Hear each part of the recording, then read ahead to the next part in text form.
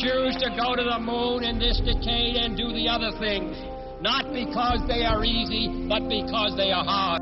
Godspeed, John Glenn. Roger, 0G, and I feel fine. I feel out. Okay, I'm out. How does it feel for the United States to be the new record holder? At last, huh? When that baby lights, there's no doubt about it. Liftoff. We have a liftoff. 32 minutes past the hour.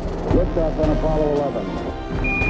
Houston, Tranquility Base here. The Eagle has landed.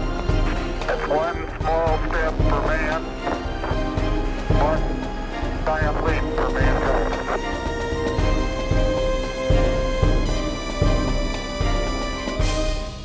Hello and welcome.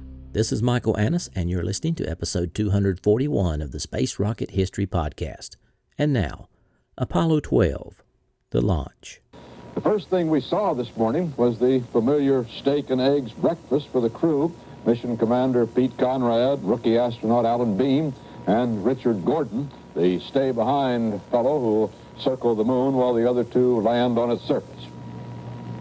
And here they are, the astronauts, as they have reached the White Room level, walk across that catwalk from the elevator to the White Room itself. First man in will be the commander, Pete Conrad. Dan Rather, I gather you're there at the Kennedy Space Center, there at helicopter side. That's correct, Walter, and it's pretty drippy out here at the moment. It's been raining for about the past 15 minutes. Everyone who has one has his umbrella out, has his raincoat on. As you see, the President has his raincoat on. Mrs. Nixon is raincoatless, although a Secret Service man is opening up an umbrella now for both Mrs. Nixon and Tricia Nixon as they step off the helicopter. Smiling faces. Coinciding with the President's arrival, a rainstorm swept the area, bringing the worst weather ever for a launch. The word awesome is often overused in our vocabulary. It's tossed around about a pretty day, a good cafe latte, or an attractive person. But the Saturn V surpasses the strongest definition of the word. Awesome doesn't even touch that vehicle. At 363 feet tall, the Saturn is a lot of rocket. Pour several thousand tons of liquid propellant inside, strap on 5 huge engines weighing in at more than 6 million pounds, firing a volcano of thrust out the back when she's rocking and rolling. This bird is one heck of a candle, which is exactly how the ground personnel referred to the truly awesome beauty they rolled out to Pad 39A a month prior. Even standing still on the pad, the Saturn V looked for all the world to be a living, breathing thing, with liquid oxygen and hydrogen gassing off her, the metal skin popping and groaning as it expanded and contracted with the supercooled blood coursing through her veins, casting a sunrise shadow of nearly a half-mile. The Saturn was an otherworldly beast you were drawn to and scared of at the same time.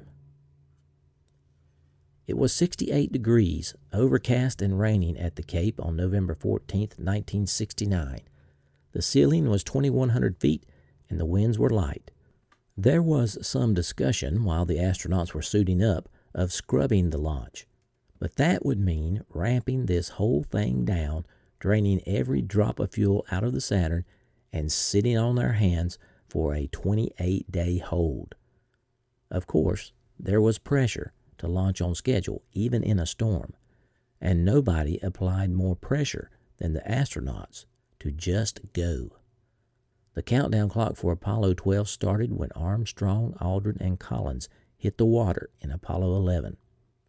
For days, weeks, and months, the entire machinery of NASA had been moving toward the Apollo 12 launch, intensity and anticipation growing as the day drew near.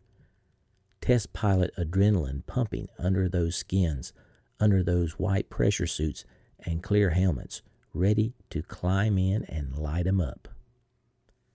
In mission control, every launch, especially a Saturn, was a major, awesome event. They never lost their thrill or their risk. 7.5 million pounds of thrust is a lot of energy. Jerry Griffin was the launch flight director for the first time. He would always remember his first launch. As a flight director, you hope that if any problem happens, that you have already seen it in training. The weather at the Cape was marginal at best with heavy rain, but Griffin did not show any strain under the pressure he must have been experiencing. Already today, the crew of the second lunar landing had faced the threat of postponement because of weather. Conrad, Gordon, and Bean had arrived at the pad under overcast skies. While they ran through the checklist, a hard November rain lashed at the spacecraft atop its Saturn V booster. Streams of water found their way underneath the boost protective cover and danced across the command module's windows. But the weather was erratic. The skies would seem to clear for a time and then gloom over again. This is Apollo Saturn Launch Control. We've passed the 24-minute mark in our countdown. Now T-minus 23 minutes, 53 seconds, and counting. Still counting at this time. All aspects of the flight, with the exception of weather, looking very good. We have no problems other than this weather front that is upon us. The countdown continuing. We will count, if we can, down to the 10-minute mark at least, where a final determination will be made. At this time in the spacecraft at the 320-foot level, the command module pilot, astronaut Dick Gordon, sitting in the middle seat, completing some final checks of the reaction control system of the spacecraft. These are those thrusters that are used to enable the spacecraft to maneuver in space. We pressurize the propellants prior to launch to assure that they will work properly when required on the flight to the moon. In the meantime, with the launch vehicle, we've made some final checks of the Range Safety Command Destruct system. These are the destruct packages aboard the rocket that if the vehicle did fly off trajectory and became a danger to land areas, the vehicle could be destroyed. Of course, this would occur after the astronauts were safely separated from the faulty launch vehicle using that escape tower atop the vehicle. That escape tower also has been armed at this time. Our countdown still continuing. Weather report still coming in. 22 minutes, 30 seconds, and counting. This is Kennedy Launch Control. A hold was called 22 minutes before launch to review the rules and the weather forecast. A weather decision is a classic risk versus gain trade-off. Flight Director Griffin listened closely to his controllers, mindful of his launch window and recycle options. At the Cape, in the Launch Control Center, Launch Director Walter Caprian, or Cappy as he was called, deliberated and occasionally polled Houston for an opinion. There were a few easy decisions in launch control. Thus far, the countdown had been nearly perfect. Cappy knew a launch scrub and recycle would take its toll in flight hardware and in people, increasing the chance that there would be a hardware failure or slip into the next monthly launch window. Cappy was one of the members of the original Mercury team. He had moved into launch operations, and like Flight Director Griffin, he was in the hot seat for the first time. The weather briefing said low ceilings and intermittent cloud cover. That was the bad news. The good news was that the winds were light at all altitudes. There were no thunderstorms or lightning reports. During the hold, the public affairs officers commented that President Nixon was in the VIP area, his first and only visit to the Cape to view a launch. Finally, a report from an Air Force weather plane tipped the scales. Ceilings acceptable, winds within limits, no lightning for 19 miles. They would go. The test conductors started their polling. The clock started its countdown through the final 20 minutes. In Houston, Griffin's controllers had purged their bladders during the weather briefing hold. The enormous front screen displays were called up, glowing brilliantly against their black background. After the traditional command to lock the control room doors, the team settled in, intently scanning their displays. Within minutes, Pete Conrad's crew and the command module, Yankee Clipper, would be in the hands of Mission Control. This is Apollo Saturn Launch Control, T-minus 18 minutes, 40 seconds and counting. Countdown still proceeding at this time. Although it is touch and go at this time, we are still not below our minimum margins for launch. The countdown proceeding, as reported earlier. We do plan to count down to the 10-minute mark unless we get information prior to that time that would show us we could not go. The spacecraft commander, Pete Conrad, still appears to be very cheerful in the spacecraft as he reports back on the settings, the final settings of the stabilization and control system switches. These are the switch panels concerned with the propulsion system that is used in orbit and, of course, on the way to the moon for spacecraft maneuvers once the Saturn V launch vehicle has placed the spacecraft on its proper trajectory. We are conditioning the tanks of the third stage of the Saturn V launch vehicle with some super cold helium to prepare it for engine ignition, which, of course, would occur during the powered phase of flight. Since that liquid hydrogen fuel must be maintained at 423 degrees below zero, we want to introduce a cold atmosphere to the tank itself and the engine chamber so that ignition will be proper when it occurs during the powered flight. Although we are looking a little bad outside here at the present time, our countdown is still proceeding. We're giving reports to the astronauts on our status. They are performing their normal functions at this time as the countdown continues. Coming up in several minutes, the spacecraft will go on full internal power with the fuel cells. We're now coming up on the 17-minute mark. Mark, T-minus 17 minutes and counting on Apollo 12. With 15 minutes left to go, reality grabbed hold of Alan Bean. Sealed in his spacesuit, lying on his back inside the command module, he felt his heart suddenly pound with anticipation.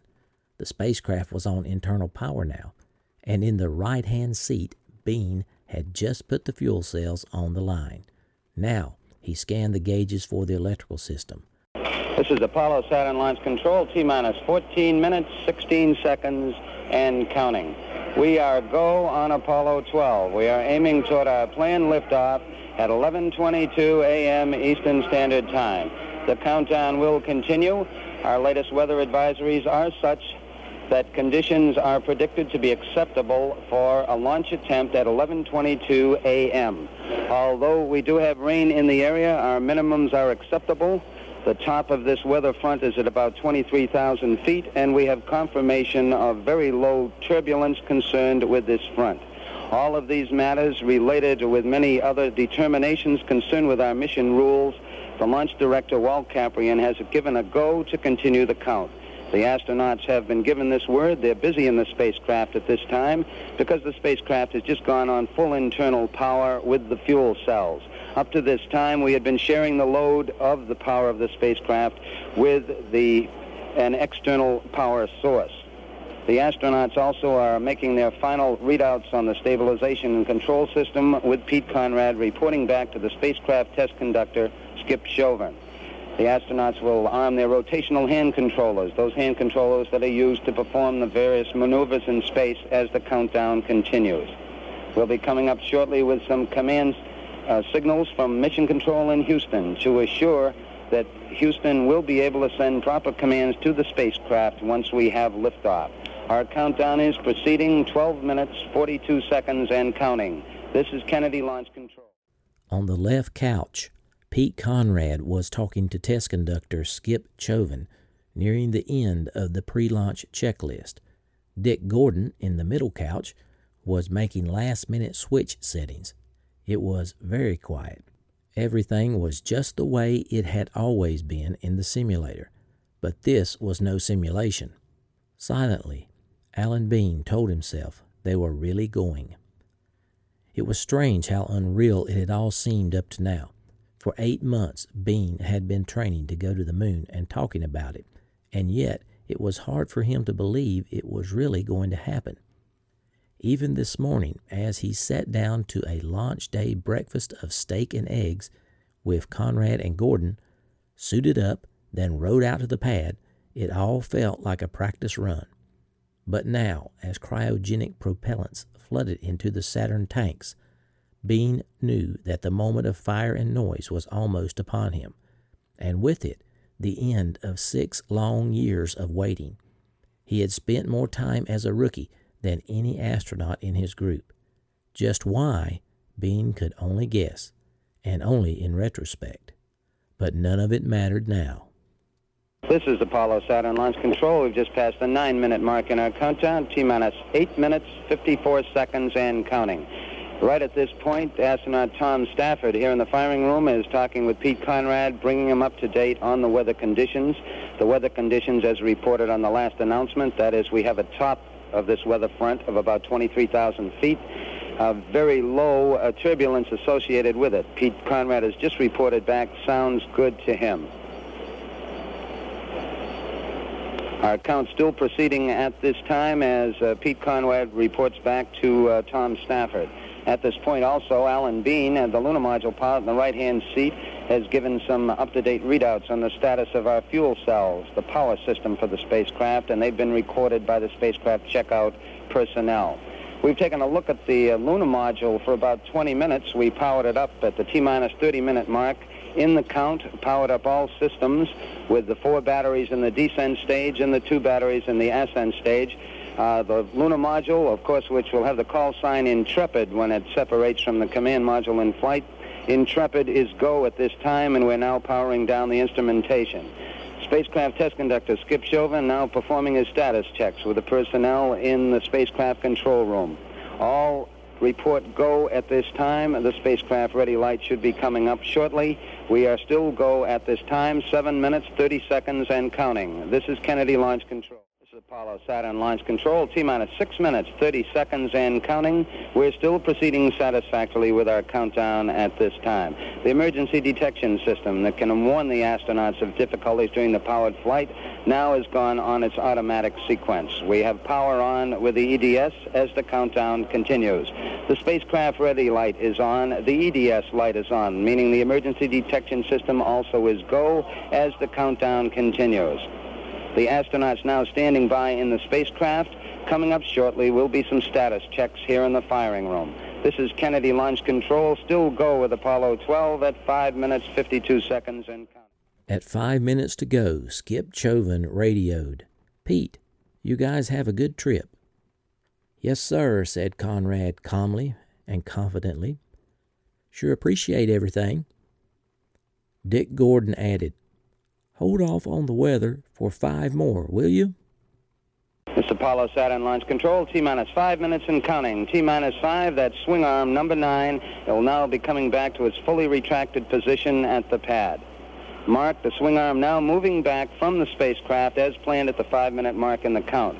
Just before coming up on the swing arm removal, we went through our final status checks and received a loud and strong go from the mission director, Chet Lee, launch operations manager, Paul Donnelly, and launch director, Walt Caprian, responding to the requests from the test supervisor. The lights now will be coming on the abort panels of astronaut Pete Conrad. These are his cue lights for the 5 engines in the first stage. These 5 lights remain on. When we get proper thrust for liftoff, the lights go out, informing the spacecraft commander that he has good thrust beneath them. We're coming up now on the 4-minute mark. Pete Conrad reports his lights are on. Spacecraft test conductor Skip Chauvin has said, "Have a good trip, Pete." Pete reported back, "We appreciate everything everyone has done." 4 minutes and counting, still proceeding at this time. We'll be coming up on our automatic sequence at 3 minutes and 10 seconds in the countdown. We're going through our final Astro launch checks at this time as the countdown continues. During these checks just now, the launch operations manager, Paul Donnelly, said to Pete Conrad, "The launch team wishes you good luck. May the wind be always behind you." Pete Conrad said, "Thank you very much." Count still continuing. Final checks of the guidance and navigation system going on now. Pete Conrad reporting back on their status. We'll be coming up on the automatic sequence in about 10 seconds. From that time on down, we're completely automatic, leading up to the 8.9 second mark in the count when we get the ignition sequence. Mark, firing command. Launch sequence start. We have the firing command. We're on automatic sequence. T-minus 3 minutes and counting. T-minus 3. Once the automatic sequence began, we begin pressurizing those big fuel and oxidizer tanks, the overall propeller tanks, in the 3 stages of the Saturn V launch vehicle. This will lead us up to 8.9 seconds when the engine ignition sequence begins. The 5 engines in the first stage will ignite, building up 7.6 million pounds thrust total. This should occur at the 0 mark in the count. We will get verification through the computer that we have proper thrust. The hold-down arms will release and will be off with Apollo 12. 1 minute, 15 seconds and counting. Astronaut Alan Bean has just brought the entry batteries on the main power source in the spacecraft. We've conserved those batteries up to this time. We're coming up on 60 seconds. For Alan Bean, every day of the past 8 months had been an adventure, and the best part of it was training with Conrad and Gordon. The 3 of them had a bond that went deeper than their mission. They shared a history that began at naval air stations in Florida and California, and the test pilot school at Patuxent River, Maryland. A seat on a lunar mission was as much as any rookie could ask for, but going with Conrad and Gordon was almost too good to be true. 1 minute, Chauvin radioed. Pete Conrad put out his gloved hand, and for a moment, the 3 men clasped hands. Mark, T-minus 60 seconds and counting, T-minus 60. Alan Bean running up the volume on his VHF. 50 seconds and counting, 50. We've now gone internal power with the launch vehicle. We're on the internal batteries in the 3 stages of the Saturn V. T-minus 40 seconds and counting. The spacecraft commander now performing his final function, pressing a button to align the guidance and control system of the spacecraft. Coming up on 30. Chauvin radioed. 30 seconds, 12. Roger, said Conrad. Mark, T-minus 30 seconds and counting, T-minus 30. 25 seconds and counting, we're still proceeding. T-minus 20. 17 seconds, swing arm back. We have guidance internal. At 14 seconds, Chauvin began to count down. 10, 9, 8, ignition sequence start. 6, 5, 4, 3, 2, 1, 0. All engines running, commit. The 3 astronauts heard the distant rumbling of the Saturn's engines igniting. As Chauvin kept counting down, the spacecraft was engulfed by vibration. There was some noise, but not too much. They could still hear Chauvin's voice counting down to 0, even as the vibrations increased. Somewhere in the midst of all that commotion, Apollo 12 left the Earth. 1, 0. All engines running. Commit. Liftoff. We have liftoff. 11:22 a.m. Eastern Standard Time. Pete Conrad reports that your program is in. Tower clear. We I'm pitching a roll program, and this baby is really going. Liftoff, called Conrad. The clock is running. By now, the whole spacecraft was shaking, but not as bad as Conrad had expected. He scanned the instruments as Dick Gordon called out the time. 3 seconds. 6 seconds. It seemed to take forever for the Saturn to rise past the launch tower, and when it did, Conrad radioed cheerfully to Houston. That's a lovely liftoff. In the center seat, Dick Gordon glanced through a tiny window in the boost protective cover. Everything's looking great, he told Conrad. Sky's getting lighter. Conrad kept a hawk eye on the 8-ball, the artificial horizon indicator that showed the spacecraft's orientation. It registered the Saturn's slow roll as the rocket steered onto the proper heading. Everything was right on schedule. It was like a perfect simulation. Roll's complete, Conrad announced. Suddenly, out of the corner of his eye, Conrad was aware of a bright flash of light outside. At that same moment, a long burst of static filled his ears. He felt the spacecraft tremble. Only Conrad saw the flash, but suddenly all 3 astronauts heard the sound of the master alarm ringing in their headsets. Conrad radioed Houston. Okay, we just lost the platform, gang. I don't know what happened here. We had everything in the world drop out. Roger. +1. Fuel cell lights and AC bus light. A fuel cell disconnect. AC bus overload 1 and 2. Main bus A and B out. Apollo 12 was in serious trouble.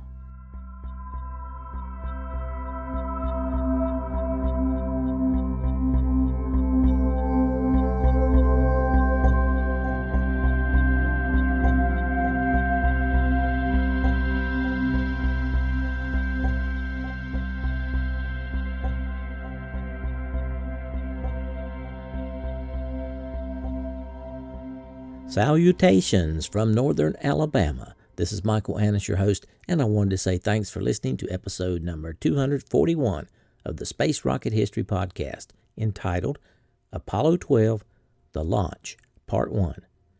I hope you enjoyed this episode. It was a pleasure to bring it to you. I want to give a big shout out to all my longtime listeners. Thanks for staying subscribed, and extend a warm welcome to my new listeners. I'm glad you're here. In case you haven't heard, the first 43 episodes of the podcast are now available on the Space Rocket History Archive podcast. This means that the first 43 episodes are once again available on iTunes, Stitcher, Google Play, and all your favorite podcatchers. To find the archive episodes, search for Space Rocket History Archive. Today, we salute my satellite emoji donors. These donors have donated for 4 years in a row, and they receive a satellite emoji next to their name on the donors page. Thank you, satellite donors, for your continued support. I do really enjoy giving out these longevity emojis, like the coveted rocket emoji and the treasured moon, sought after satellite, and the new one, the shooting star. Okay, I had several afterthoughts about this week's episode. First of all, I want to give credit to my sources. A Man on the Moon by Andrew Chaikin, Failure is Not an Option by Gene Kranz, Rocket Man by Nancy Conrad, The Apollo Flight Journal, and Apollo, an Eyewitness Account by Alan Bean. Well, in case you haven't realized it yet, Apollo 12 means a lot to me. It was the only Saturn V launch that I got to see in person. I've been asked by several listeners to tell the story of what I witnessed that day over 48 years ago. When I viewed the launch, I was only 9 years old, and 48 years is a long time to remember things.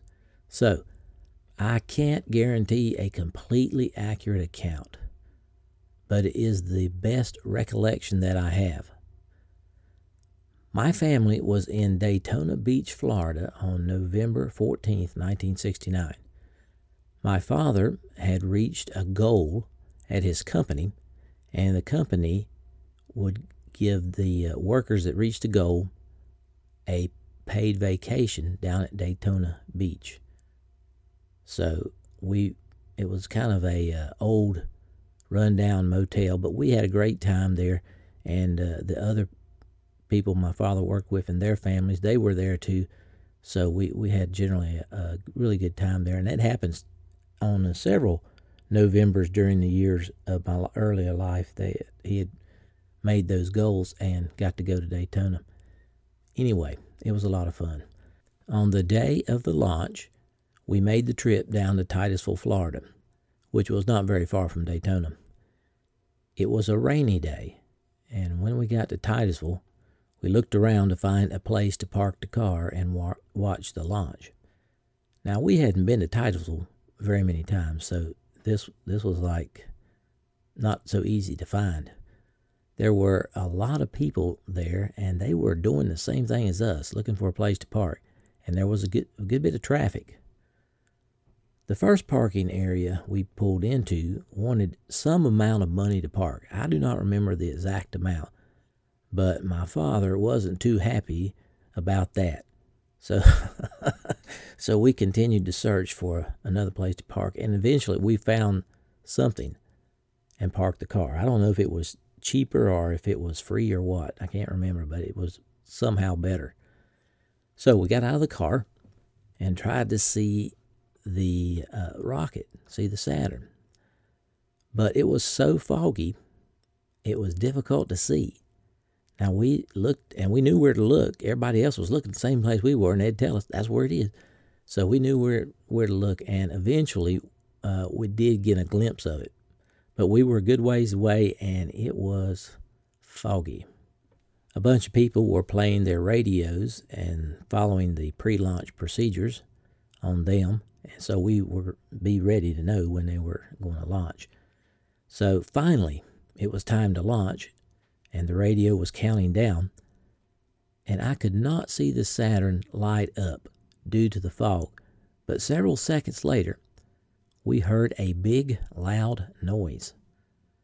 We searched the sky frantically, trying to see the rocket. And then we saw it flying high in the sky. And I wondered, how did it get so high so fast? We just heard the noise of the launch. Of course, later, I learned that it took some time for the sound of the launch to travel to where we were watching. Anyway, we could see it in the sky, and my mother described it as a just lit matchstick. And I tended to agree that it did kind of look like a matchstick because it was so far away. Very soon, it was out of sight. And I can still clearly remember my mother's response to the launch. She said, "Is that all there is to it?" Mama was not a big space fan. But both my parents made the effort to bring me to the launch so that I could watch the historical event. They were wonderful parents, and the launch just made me a bigger fan of the space program.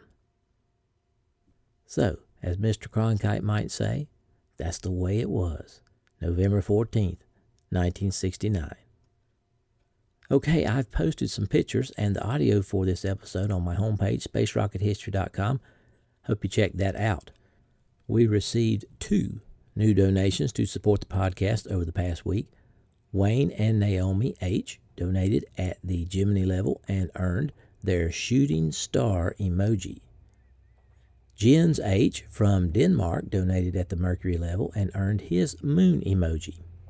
Our Patreon donors are still at 157, with a goal of reaching 218 for 2018, and our overall donors for 2018 reached 175, with a goal of reaching 418.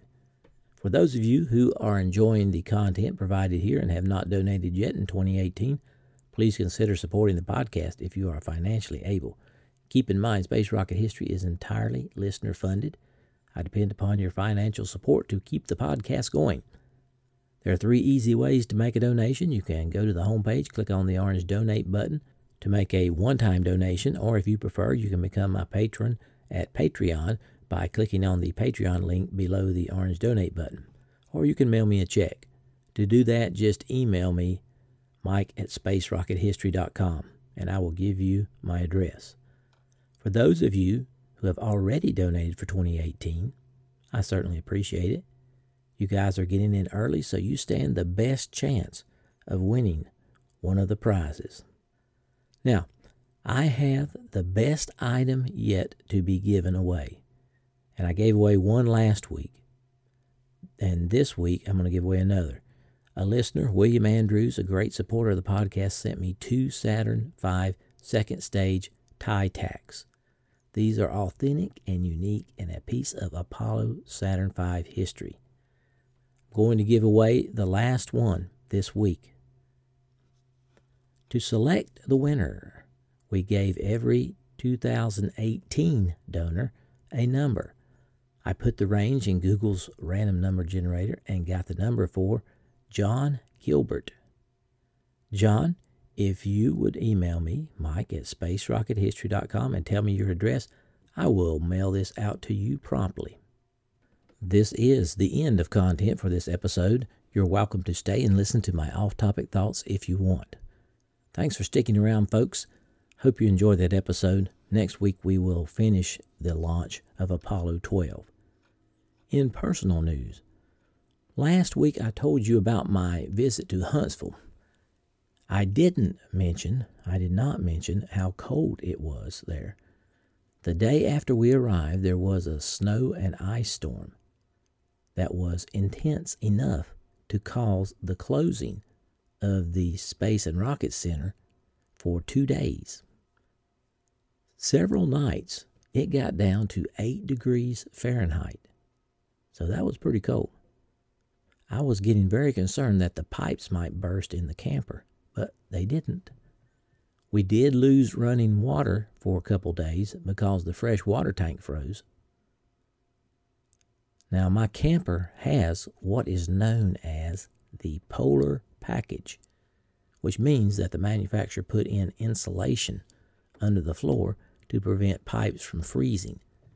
And, of course, the gas furnace has a duct that blows in the storage bay where the black and gray tanks are, so they don't freeze. Anyway, when things thawed out, we were very happy to see there was no damage. So we came out of that pretty good. Now, another place we visited while in Huntsville, actually it was in Scottsboro, we drove over, and it's called the Unclaimed Baggage Center. As you might have guessed, it had items that were left on a plane or unclaimed in an airport terminal. There were a lot of clothes there, and a few electronic items. We got some really good deals on some items like a Kindle. We got 2 Fitbits, a walkie-talkie, several portable phone chargers, and various cables. So it was a good stop in Scottsboro, Alabama, and I would recommend that. And I want to thank the listener who turned me on to that. I also want to give a shout out to SpaceX and congratulate them on the successful static fire of the Falcon Heavy. Now, I am going to try to make it to the launch if I can. It's not for certain that I can make it right now, but I'm going to do my best to get over there and see that historic launch. Okay, that's all I have for this week. Hope to have episode 242 posted by next Thursday. So long for now.